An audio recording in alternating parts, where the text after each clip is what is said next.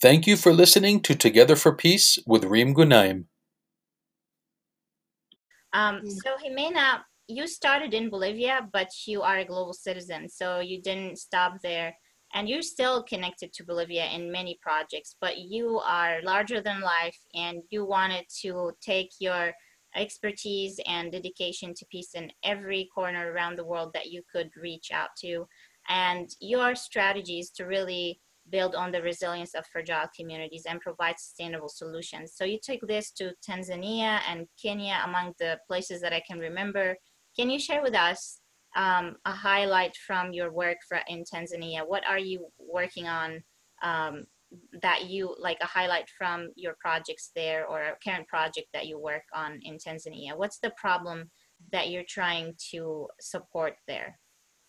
Okay, well, we always believe that working in partnership is the best way to get to these fragile communities. Is the best way to bond with these populations because they're in the end of the day, we can just be there, you know, to provide ideas and, you know, just that's it. But at the end of the day, they're going to be the ones creating their own solutions because that's their reality.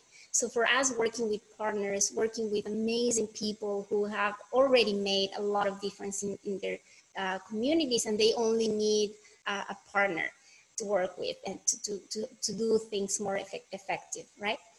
So when we met Sister Martha, she's an albino herself, and then her sister as well. And she's from a very small community called Makiba. It's a very small town. But then she moved when she was young to Arusha, to the city, and she became a social worker. And I really admire her because as albinos in Tanzania, they suffer so much discrimination, and they are a really marginalized population. So working with people like that who have suffered that type of persecution and discrimination was fascinating. And I love Sister Martha. Right now, you know, she's in Arusha with 20 kids, taking care of 20 kids who are albino and some are orphans. She's taking care of them in her house because of all this virus, the pandemic. And so that's the kind of partners that we have, you know, people who are there for their community, you know, just unconditionally. And when we started to create with the women in Makiba, micro enterprise. So they are developing and learning how to make different type of products and so on. As well, another group in Arusha that she already started a long time ago. But yeah, we're just, you know, collaborating and promoting the work that she does and working together so she can make more impact in those areas.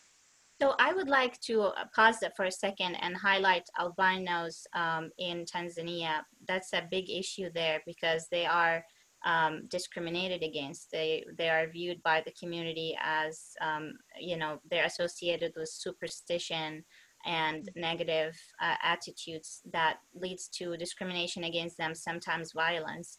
So Mother Teresa, Sister Martha. Yeah, and she's called actually Mother Teresa. Oh, yes. Okay. Yeah, yeah, because of the work that she's done through her organization, Albinos Peace Builders. You know, so she communicates that exactly what you said. You know, that to the community, the perception that they have of albinos, changing that perception. So part of what you're supporting, Sister Marcia, is probably educating the wider community about the disease of albinos. Like, this is a genetic disease. Can you share with us? Can you enlighten people about what's going on? What is happening to this population in Tanzania? Why Sister Marcia, Marcia or Martha? Martha. Yeah. Okay. Why Sister Martha is taking this initiative? Why the albino children I've seen in the picture, there was many children. Where's their families? Like, what happened to the children? Why she needs to be their mom? Yeah, she's been working with educating the communities about albinism and all that, you know, many years ago.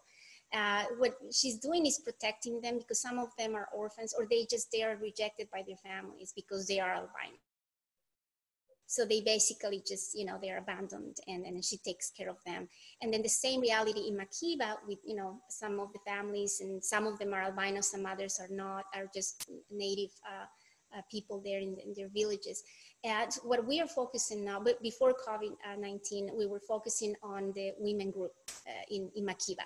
So, you know, with all the training and the products and everything, they were so delighted working with all the new, you know, ideas and things like that. But now after COVID-19, we've seen like that's a really important issue, and that's what we're starting to work towards that.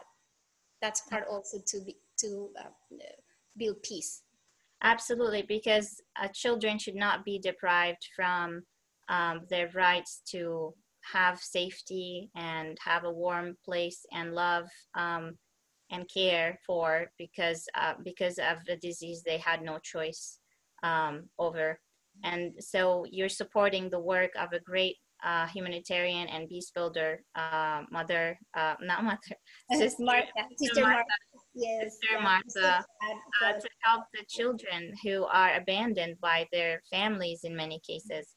So for that, Ximena, I just want to thank you for really elevating their voice and for speaking on behalf of them and elevating an amazing story and supporting that work.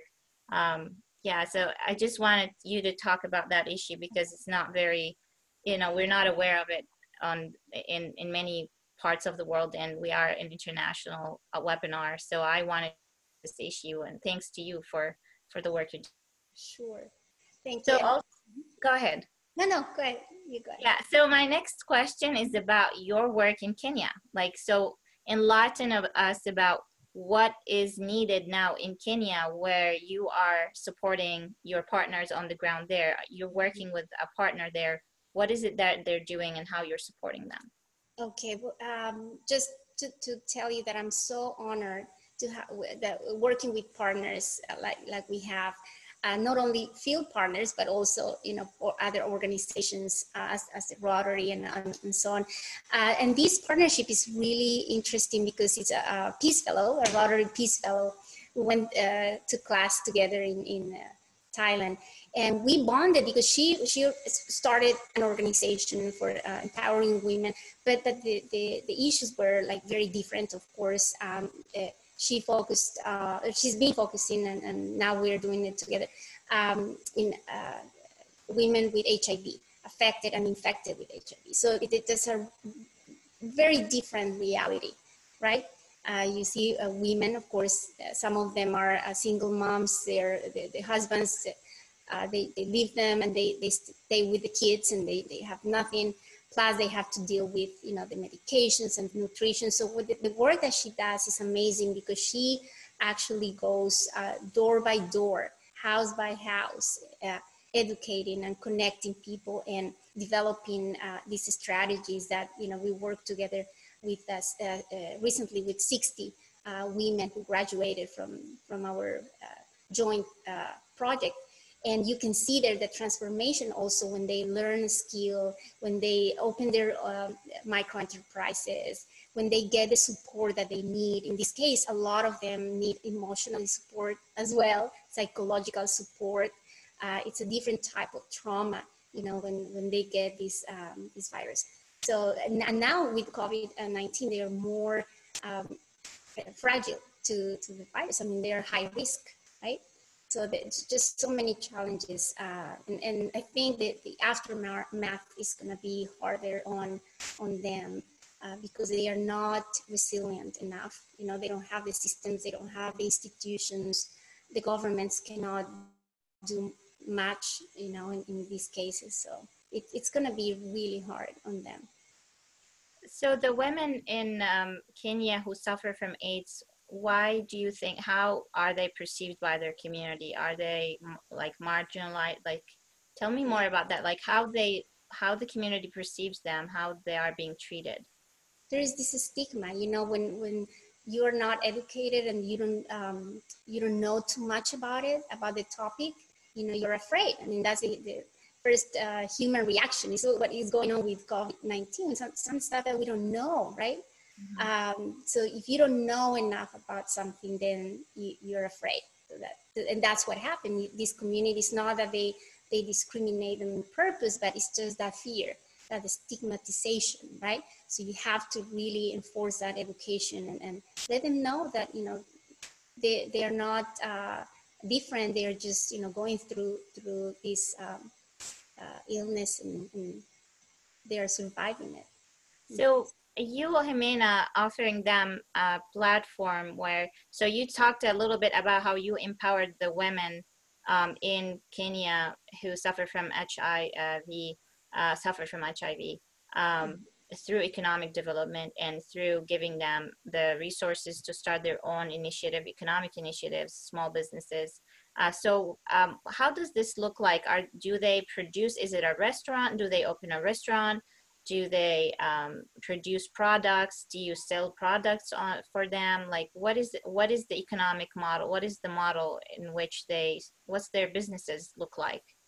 Right, so that's why it's so important to know the community well and work with these partners on the field, because they know and they do this analysis, and we do this analysis ahead of time, that, you know, what is needed, you know, what is it based on, you know, their skills and based on the whole economy.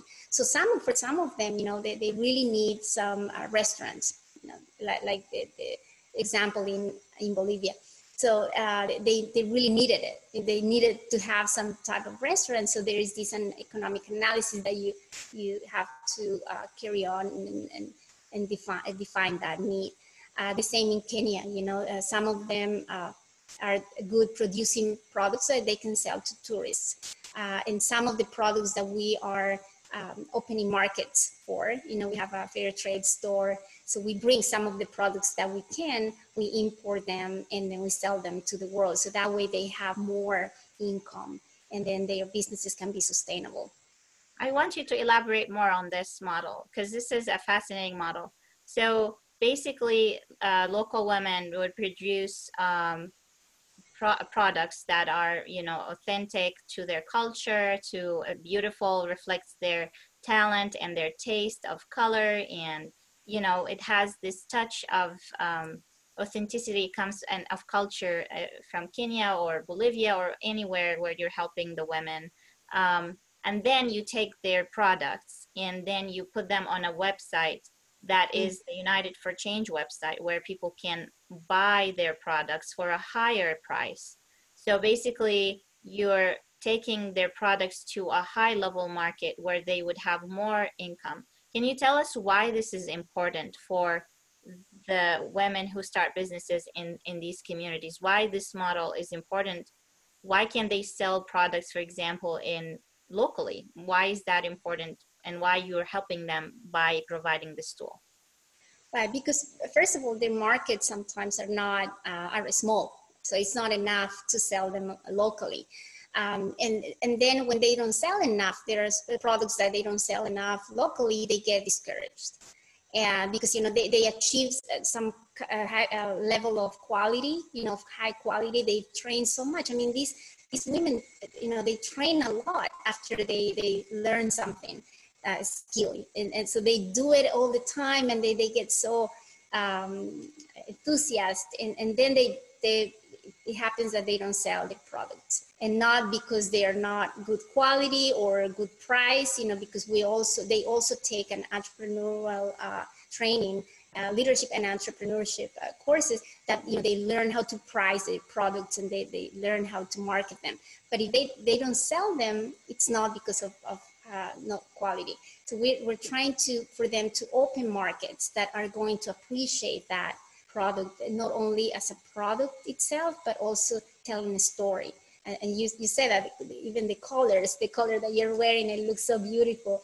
That's telling you part of their culture and the way that they make it, you know, it's handmade and made with love.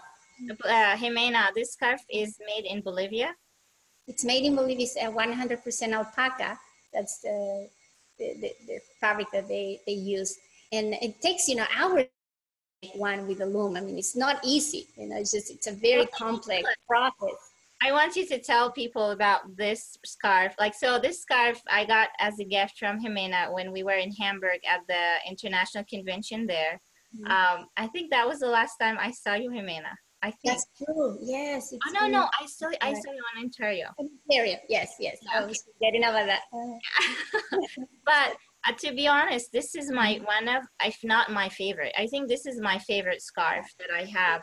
The quality, the color is so beautiful. I get compliments all the time, and I wore it today intentionally because I wanted you to tell the story of this scarf.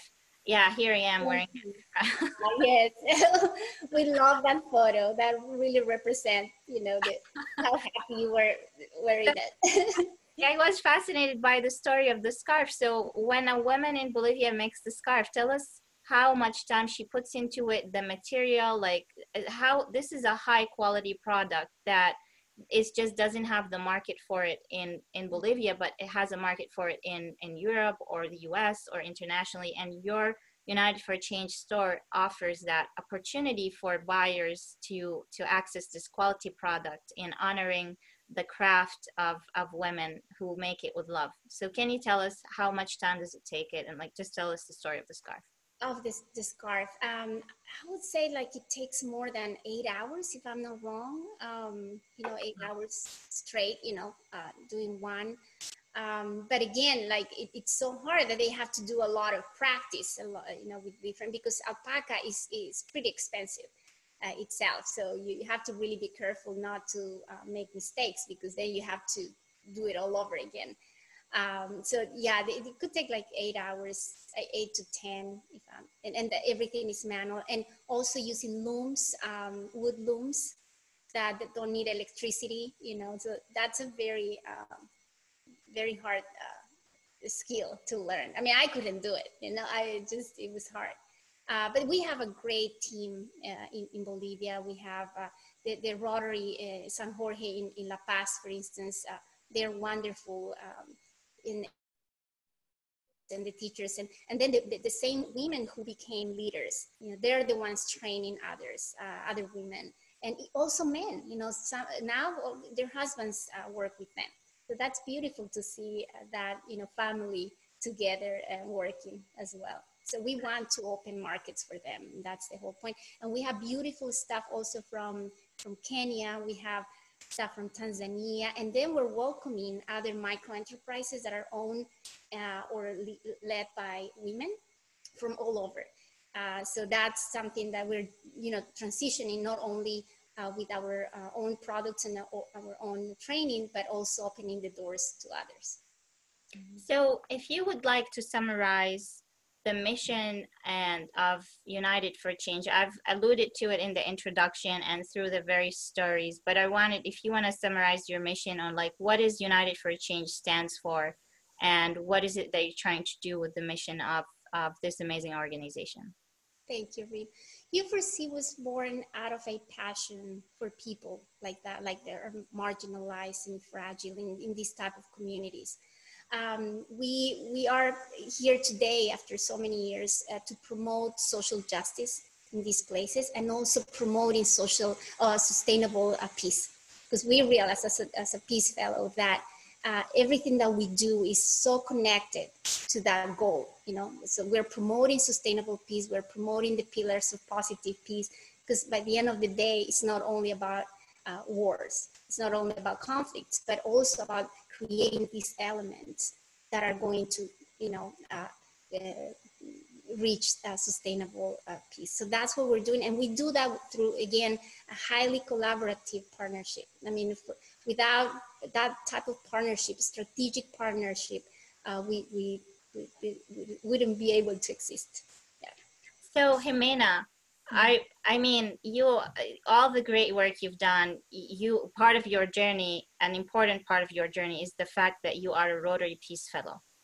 And I wonder, how did you become a Rotary Peace Fellow, and how the Peace Fellowship program has helped you with your mission?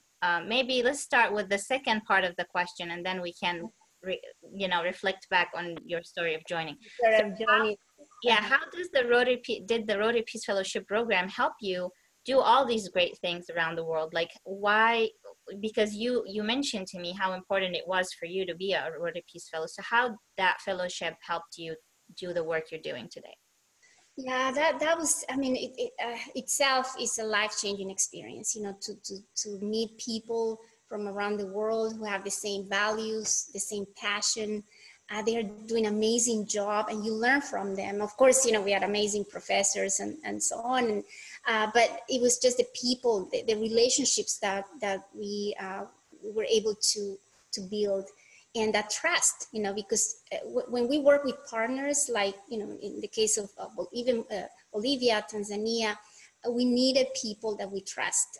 So that relationship has to be there. So when we did, when I had the opportunity to go to do the Peace Fellowship, that was an opportunity to meet people again with that same passion, and you just connect and you speak the same language, right? And then you validate.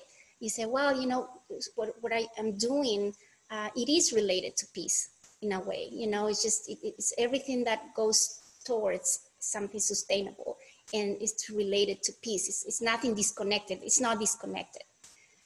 So you learn so much from it. You learn from your peers, and you build friendships, you know, like we have, and that stay forever. And then you learn how to do better and be a better leader too. So you go back home and do things better. So. Absolutely.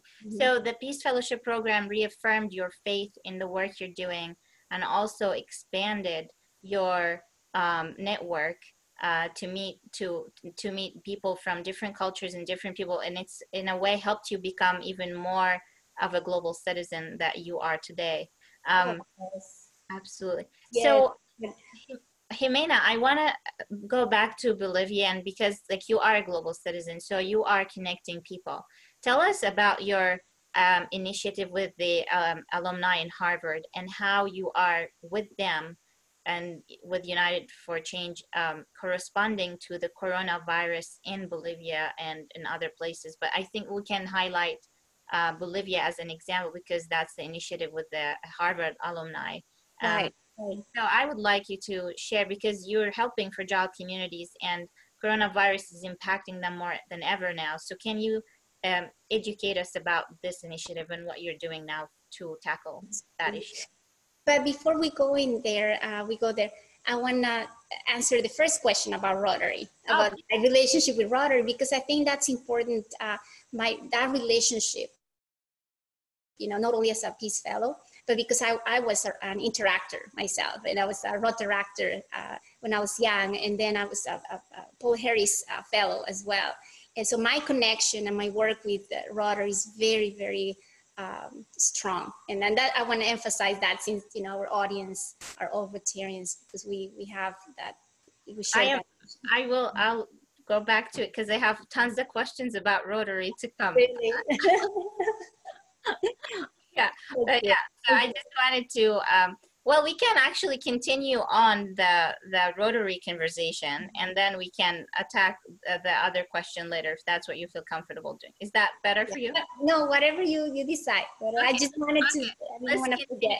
Let's continue on the Rotary path. Okay. So with the Rotary, you also have started this initiative taking Rotarians to Bolivia to start initiatives and with Rotarians and advance more global grants. So can you tell us the story about your collaboration with Rotarians in Bolivia, and how did that work out eventually? That's a very important question, because we, you know, again, we've been helping Rotarians to get connected again to these communities and do things in a very strategic way, you know, from the very beginning of a project through the implementation to the evaluation. So, you know, we work together, and then we started the Service Abroad program. We bring Rotarians to do the work. I mean, they do a lot of work with us, you know, the Rotarians in Bolivia as well. They have wonderful clubs. The one that we work with is San Jorge. It's called San Jorge in La Paz, but also I had the opportunity to meet people from other clubs, the district and so on. So yeah, that relationship is so important, but having them be connected, that opportunity to work together, that is so important, because, you know, even if you read the project on paper 1,000 of times, and it's a wonderful project, if you don't do the work and you don't go there as a Rotarian, you know, it's not going to have the same effect. So yes, we brought so many wonderful Rotarians, and the impact is amazing. One of our advisors is Rotarian. We have a very centric, organizational centric of Rotarians on my board as well. Yeah, our medical director is a Rotarian, and my advisor Bob Reed, who actually the Women's Center has his name, and that was because the women love him, and then they wanted him to be his name to be there. So that's an example. Is Bob on the call? Excuse me? Is Bob here watching you? I hope so. I don't know. I cannot see who's Well, if he's not watching, maybe we can say he's here. Okay, Bob. Oh, okay. I wanted to make sure he knows that you appreciate that the women in Bolivia are so appreciative of him and his service. And to me, that's to me what a true Rotarian is really. Oh, that's Bob. Okay. Mm-hmm. Look at this. This is a beautiful. So yeah, he went to Tanzania as well, and the same. I mean, he has a wonderful spirit, and it's a simple. It's one of our advisors. We're blessed as a Rotarian as well. To me, this is a great symbolism of what a Rotarian is about. To me, a Rotarian embodies a great character. People don't remember really your resume. They don't remember your bank account. They don't remember all these awards, blah, blah, blah, blah. They remember how you make them feel. And, exactly. Yeah. And to me, when the women wanted to name the center on behalf of Bob, I believe they've done that because of how much respect and care he showed for them. And to me, that's a true Rotarian. And those are the people in Rotary we look up to. So I just thank you, Bob, for conveying a great example of a Rotarian. So Ximena, going back, we're blessed to be working with great Rotarians, yes. And so what you said, you were also an interactor, and now you're a Peace Fellow, and you were a Rotaractor? Rotaractor, yeah. And a Paul Harris Fellow too. Yes. So for the people who on the call, not from Rotary, those are all amazing memberships and volunteering opportunities that you take since you are in school, like in school, elementary school, like high school, and like for interactors, yeah. High school. So you've been since you were a little girl, like and really they teach you a lot of skills of leadership and entrepreneurship, and that's when that spark, that desire to be a social entrepreneur in the end. Yes. And so Ximena, back to the center that Bob has, that is named after Bob. What is the center offers? What kind of services they offer to women in Bolivia? Like, is it a training center? Yes, it is a training center. They offer different type of courses, and they graduated last year from like a very intense program, from bakery to culinary arts, through serigraphy. The printing, that is like male dominated industry there, but like a lot of women were courage enough to go into that industry.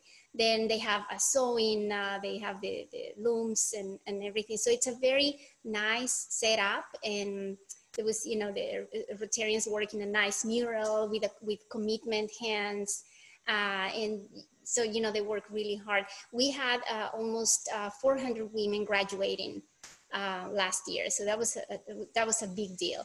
And so they go there, and also that serves as an incubator, because that's where they practice for their own businesses. They have all the entrepreneurship training there as well, and so they use the center for that to initiate their ideas, their concept of what they are going to do next. So it's just wonderful. And they have their meetings there, you know, they do their products and so on. So it's a wonderful center, and it's a beautiful, beautiful town, you know, surrounded by all these mining cooperatives. So Ximena, I want to take you back again to the Peace Fellowship. And so how did you know about the Rotary Peace Fellowship program? Well, that was when I was working with the club in New Mexico, Hobbs, and we started to work with two clubs, Hobbs and Lovington. They've been supporters and partners for a long time. And when I was working with them, there was a magazine, you know, the Rotary magazine, and then they were advertising, and there was an article about Peace Fellows. And I said, well, you know, that seems like a very interesting opportunity. And that's when, you know, the club decided to endorse me, and the district approved, and it was a wonderful thing. Yeah. That's great. So your work with New Mexico, you and I were supposed to actually go to a conference there, but because of the COVID-19, we can't go anymore. But I think we might have a virtual kind of event with them, hopefully. Yeah. A wonderful Rotarian as well, Yale Jones, who hopefully is hearing the call, and he's been amazing as well, supporting Peace Fellows and supporting all the work of U4C and as partners. He's been wonderful too, and so many that, you know, would be a long list. Yeah, I know Yale, you know, because he's a great supporter of the Rag for Peace as well, and me, he's a great mentor. I consider him my American father. He's an amazing Rotarian. Yeah, we're happy that you're on the call too. So, so Ximena, I want to go back to the question about the COVID-19 and, you know, what you are currently doing for people in Bolivia to help support them with the Harvard alumni. Like, tell us the story about how did that happen? Like, what is the initiative and how it came about? That's great. Yeah, that's actually a partnership that we started with when our advisor, Dr. Reed, who is an alumni of Harvard. And then, you know, in their class, they have two people who are working with the governments, with the health ministries back in Bolivia and in Ecuador. So you know, they form a committee to start this partnership and this fund to help the emergency in these two countries who are going to be the most affected. I mean, all countries are going to be affected, you know, and when we talk about fragile communities and these fragile populations, they're going to be impacted the most. But in terms of Ecuador and Bolivia, they're already showing, you know, high levels of cases, and also some that are not reporting.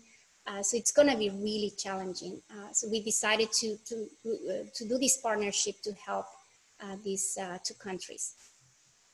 So what is the problem in Bolivia? Is it like people don't have access to food or water or to healthcare? What is the problem that you're trying to work with along the Harvard alumni to address?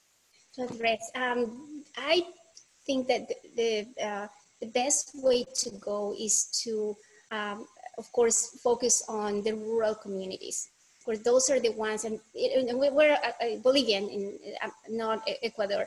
Ecuador has also a large population of indigenous, but Bolivia has like more than 60% indigenous populations who live in rural areas, very isolated places.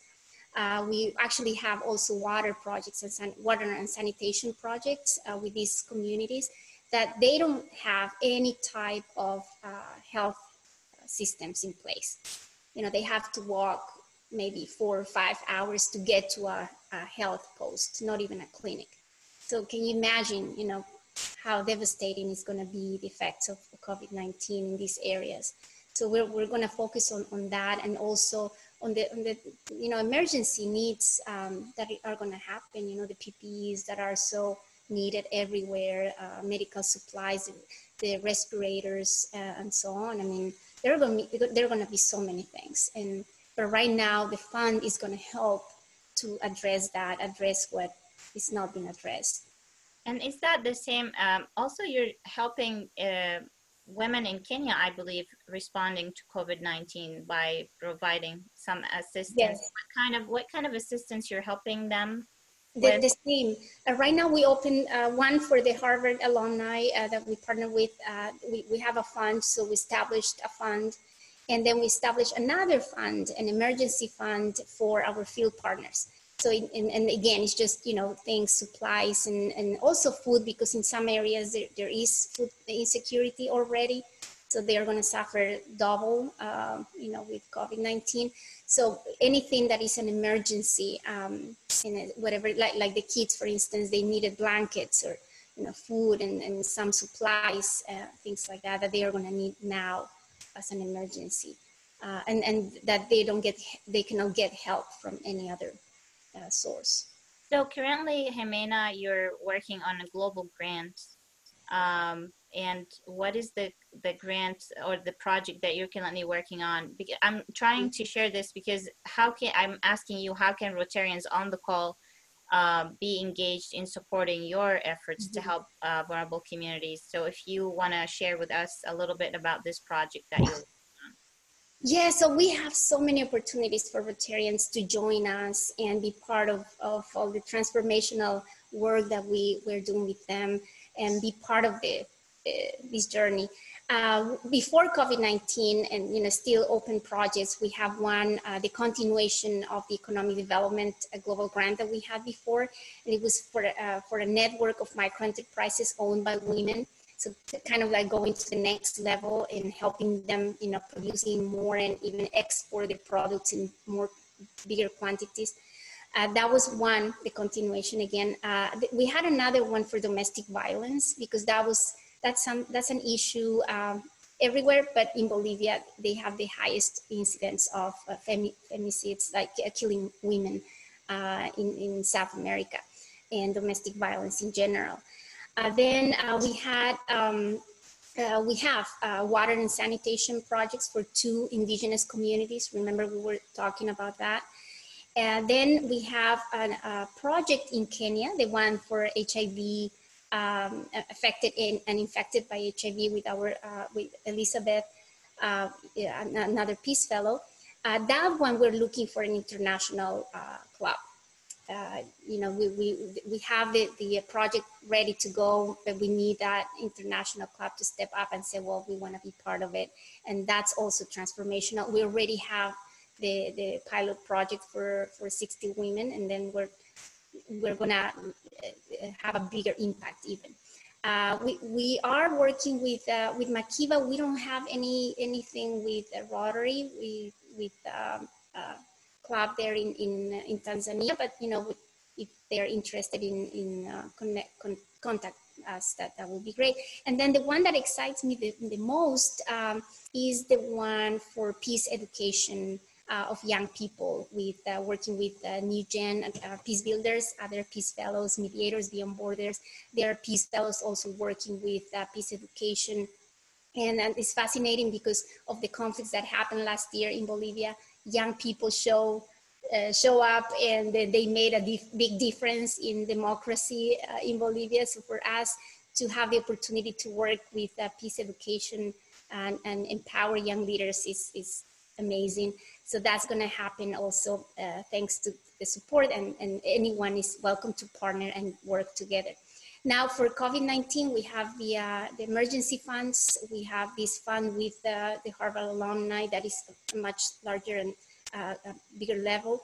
And then we're working on messages for peace, with all the peace fellows sending, you know, messages of peace, hope, and resilience that is so important right now, because small messages have a bigger impact.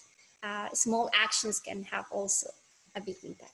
So Ximena, we will tap more into this in the Q&A, because I've seen people asking about this.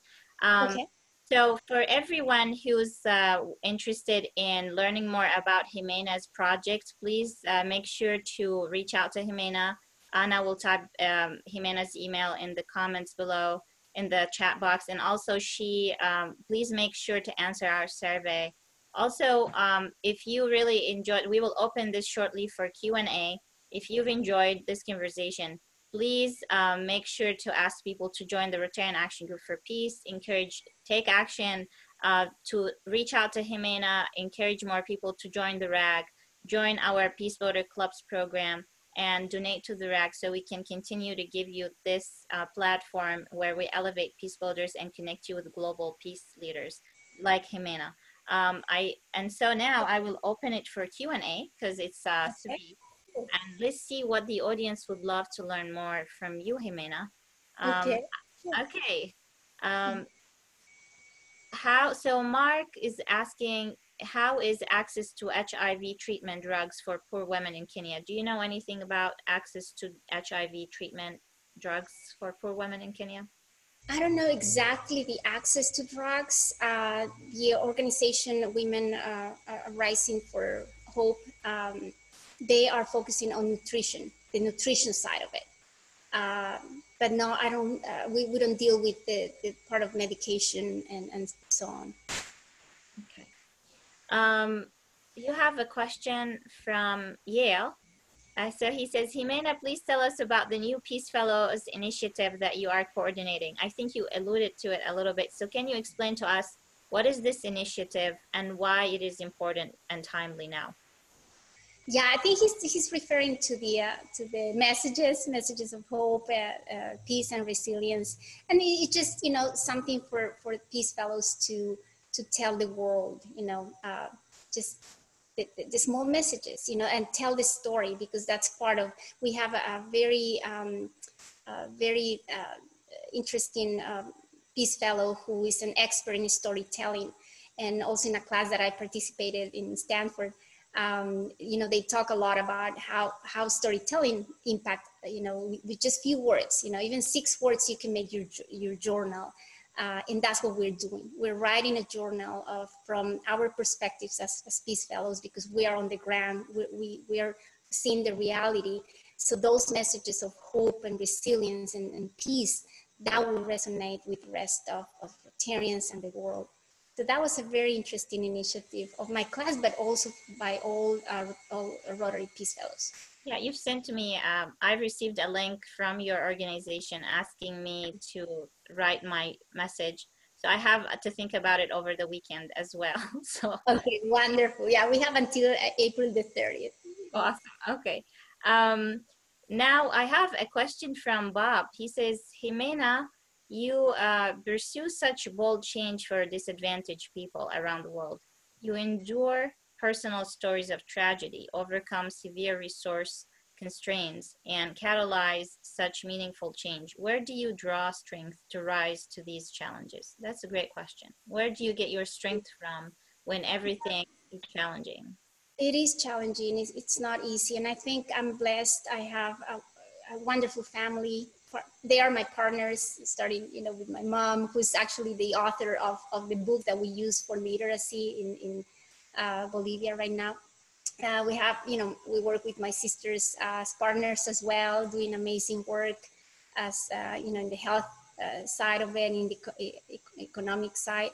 And also my advisors, of course, friends, that I have a really strong support system from friends, and also Peace Fellows that became really good friends, and my advisors. My board of directors are amazing. So I'm blessed. So, anything that I have challenges with, I go to them, and they are the ones who push me to do more and better every time. So you find resilience in having your community of family. So yeah, so yes. That's your family is your resilient community. I love that. Yeah. So Bob also asked a good question that actually I didn't think about. Why United for Change is named United for Change? What the reason behind the name? The name, yeah, that is interesting, because and you're gonna agree with this, Reem, as a leader, you cannot do things yourself. You need partners. You need to do it with other people. First of all, you need a team, but also you need other entities. And the number four represents all the entities in society that have to be responsible of making changes in one community or in one country. So by connecting all of them, then you can make a really true difference, a true difference. Yeah. So here is a great question from Bob Smith. He's saying, are you working in Uganda? It's a simple yes or no. Do you work in Uganda? No, no Uganda. Not yet, but maybe. Not yet. Yeah, if we find that key partner. That's great. So Sergio Palma, he's asking, how can we be part of United for Change?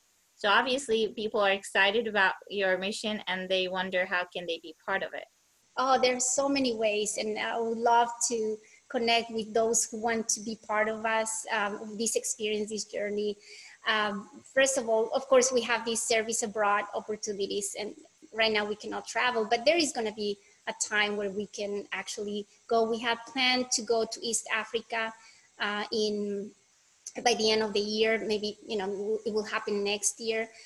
So that's one possibility. And then going, of course, to Bolivia to oversee and work with the project. And there's so many ways like people, and especially Rotarians, can be part of it.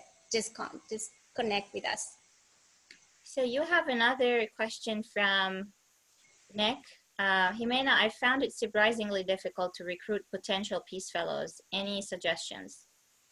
So I think the application for the Rotary Peace Fellowship program is now open for people, and I want to give a shout out to the Peace Centers and everyone supporting the Rotary Peace Fellowship program. Both Ximena and I are graduates of this program. So Ximena, do you have any ideas on how to make it easier for Nick to recruit Rotary Peace Fellows? Do you have any tips or suggestions? I think it will be important to focus on the impact and testimonials and connecting. Like if you see someone who has a potential to become one, and then connect that person to one of us, you know, to any other Peace Fellow, to actually talk about the impact, because a lot of people are afraid of committing the time, you know, because you're a practitioner. If you are in the executive part of it, right? If you apply for the 3 months or Thailand, those are more for practitioners, and sometimes, you know, you get so busy and it's just impossible in your mind to dedicate or just travel somewhere else for 3 months, you know, without working. So that's the challenge, and so people are afraid, but they don't know the impact that could cause in your career and your life. So if you show the impact, that's important. I think my suggestion for you, I agree totally and fully with Ximena, and my suggestion for you is to actually share this webinar with the Peace Fellows the potential Peace Fellows you're trying to recruit, because Ximena's story is such an incredible story of a Peace Fellow, and how that program, you know, helped advance her career and her mission globally. And so I think listening to Ximena's story might be a great aid for you to convince someone to say, you know, Ximena is an inspiration. And also, yeah, so she's one of and so I would encourage you to share the stories of Peace Fellows out there. And this webinar is one tool. I know there's stories in the Rotarian magazine. There's stories published through Rotary about Peace Fellows. So that's a great way to start. Promote the Peace Fellows that are doing inspiring work. Bob is asking another, Maria. Bob, I'll get back to you because I need to ask Maria's question. Taking into account, this is from Maria, taking into account that you focus on women, which tools do you use in order to empower them? Do you use any tools to empower women in particular, Ximena? In terms of what we work with them or offer them? Yeah. Okay, first we listen to them, because one way to empower someone is to listen to that person. What is that they really want? What are the challenges that are going through life, right? So that's the first step for me to empower someone. So there are many ways that our model is based on the pillars of education, literacy, access to healthcare, and economic development or economic opportunities, because those are the elements that are going to make you a person, you know, that will be economically independent and also healthy, and also informed. Like if you know how to read or write, then you can get the right information, the right support. So those are the ways, that the holistic approach that we use as well for empowerment, and of course leadership, you know, that comes with it. I love this idea of holistic approach, because you are tackling, you want to build on their resilience. So you can, for example, ask them to be leaders if they can't sustain their own situation or their family. So like really building the positive pillars of peace through tackling the problems in a sustainable way, in a holistic way. Exactly. Yeah. So Nick, we've answered. So the last question that I have is from Bob again. It is amazing how United for Change empowers and supports Rotarians with global grants. Can other clubs reach out to United for Change for support for their global grants? So, Yeah. Yeah. can you elaborate on that? I think Bob wants you to maybe share more about the possibilities of collaboration between Rotarians and United for Change around global grants.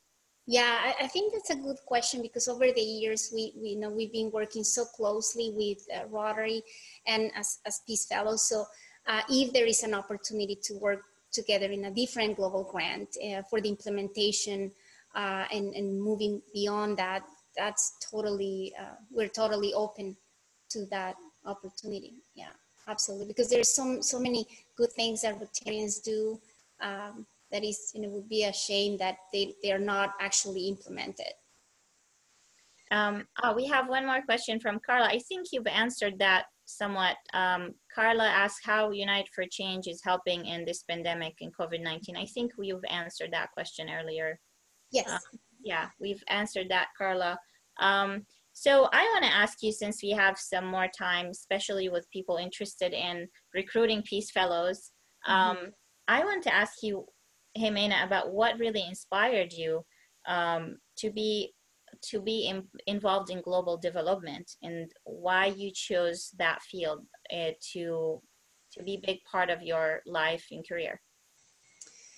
Well, as you know, I was telling you the other day that, you know, my background is in business, right? But there were like things that trigger, you know, when I was growing up, and we talked about that earlier. When I was growing up, you know, it was just constant. You could see, and you could live. Even in the city, you could see the disparity and extreme poverty. And if you travel, you know, to the rural areas, it was just a really high inequality. And I never thought that that was fair.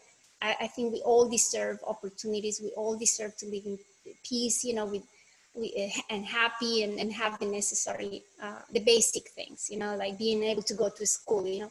So all these things that I've experienced when I was growing up.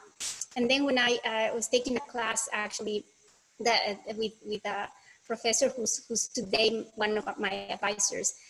It was a Harvard program in my university, and it was about public policies, you know, and then we talk about all these international challenges, and I started getting fascinated. Then when I moved to the US, I took a class with this professor that I told you before of international business in St. Thomas in Houston. He unfortunately passed away, but he was a huge inspiration, because he was so passionate about these issues. And he actually started a school in Peru, and he died when he was going to the inauguration. So that was pretty sad story, but in the end, the inspiration that he got, that spark, you know. And of course, my mom, and all the stories, and that triggered my passion. You know, you have to somehow be the voice of people who have no voice, you know, who are, they are not victims. They are not, they just don't have the opportunities. I don't want to see them as victims either, but they are just trapped in this, you know, cycle of either poverty or conflict, and so that's not right, and we have to do something. I loved what you shared with me about your professor. You know, he's very prominent in research, and yet you told me how he pushed you. Do you want to talk about this, what he asked you to do? You said he kept pushing you. He started, like, he's done research, but he felt that he needed to go and start a center, educational center in a school in Beirut. So tell me what he told you that inspired you to do the work you do, and like, and how he is an example for you, a role model in what you're doing. Yeah, last time I saw him alive, before he went to Peru, we had a conversation, and I was, I was about to graduate, and before I was exposed to work with United Nations Association at that time, UNDP, and then 10,000 small businesses. All my work, I didn't know where to go because I was so passionate. But then my background was in business, and I really wanted to do business. But then he told me, more than just do research, more than reading, actions are what matters. I mean, if you're really passionate about this field, you have to act, you have to do something, and you have that entrepreneurial spirit, and so you have to do something. And that's how, it really inspired me to at least start with that, from that research to a pilot project, and then that, spark everything else, then the award with Clinton Global Initiative as well, and my relationship with them, that opened doors. I have really beautiful words from Bob and Yael. I'll leave them until the end to share them with you, because we still have about 15 minutes. So wait for them, because they're very, very thoughtful. I wanted to ask you about your dream, Ximena, and like, what would you like the impact that you'd like to leave on the world behind you? Like, what is your dream or hope or impact that you want to leave on the world? I love the word resilience, and I think a lot of people are using that, and I think we can relate to that at any level. We as individuals, how resilient we should be, or we need to be. And I think my dream is to be able to help these groups, or these communities, or these populations to be more resilient. That because their whole existence is threatened by all these shocks and pandemics, and maybe we're going to have more of that. But how resilient they can be. So yeah, that will be my contribution in the world, hopefully, to make these communities be resilient. And that's something that you cannot see overnight. It takes time, it takes years to see that transformation or measure that resilience, but that's my dream. Also, we've talked a little bit about the fact you are a founder of your own organization, and we talked about, like, you talked about your dream to not be the CEO, or like to hand this to someone else. Can you talk a little bit about that? Right. So my family and I founded the organization, and we always talk about, that we always share with you the founder syndrome, that you just want to be in the organization and you just take care of the organization. But this is a non-profit organization that has to keep going, even if I'm not there, even if my family is not around, but really making good work in the world. And that's, in order to be sustainable, that's the goal, is to have a strong organization making effective impact, and keep going.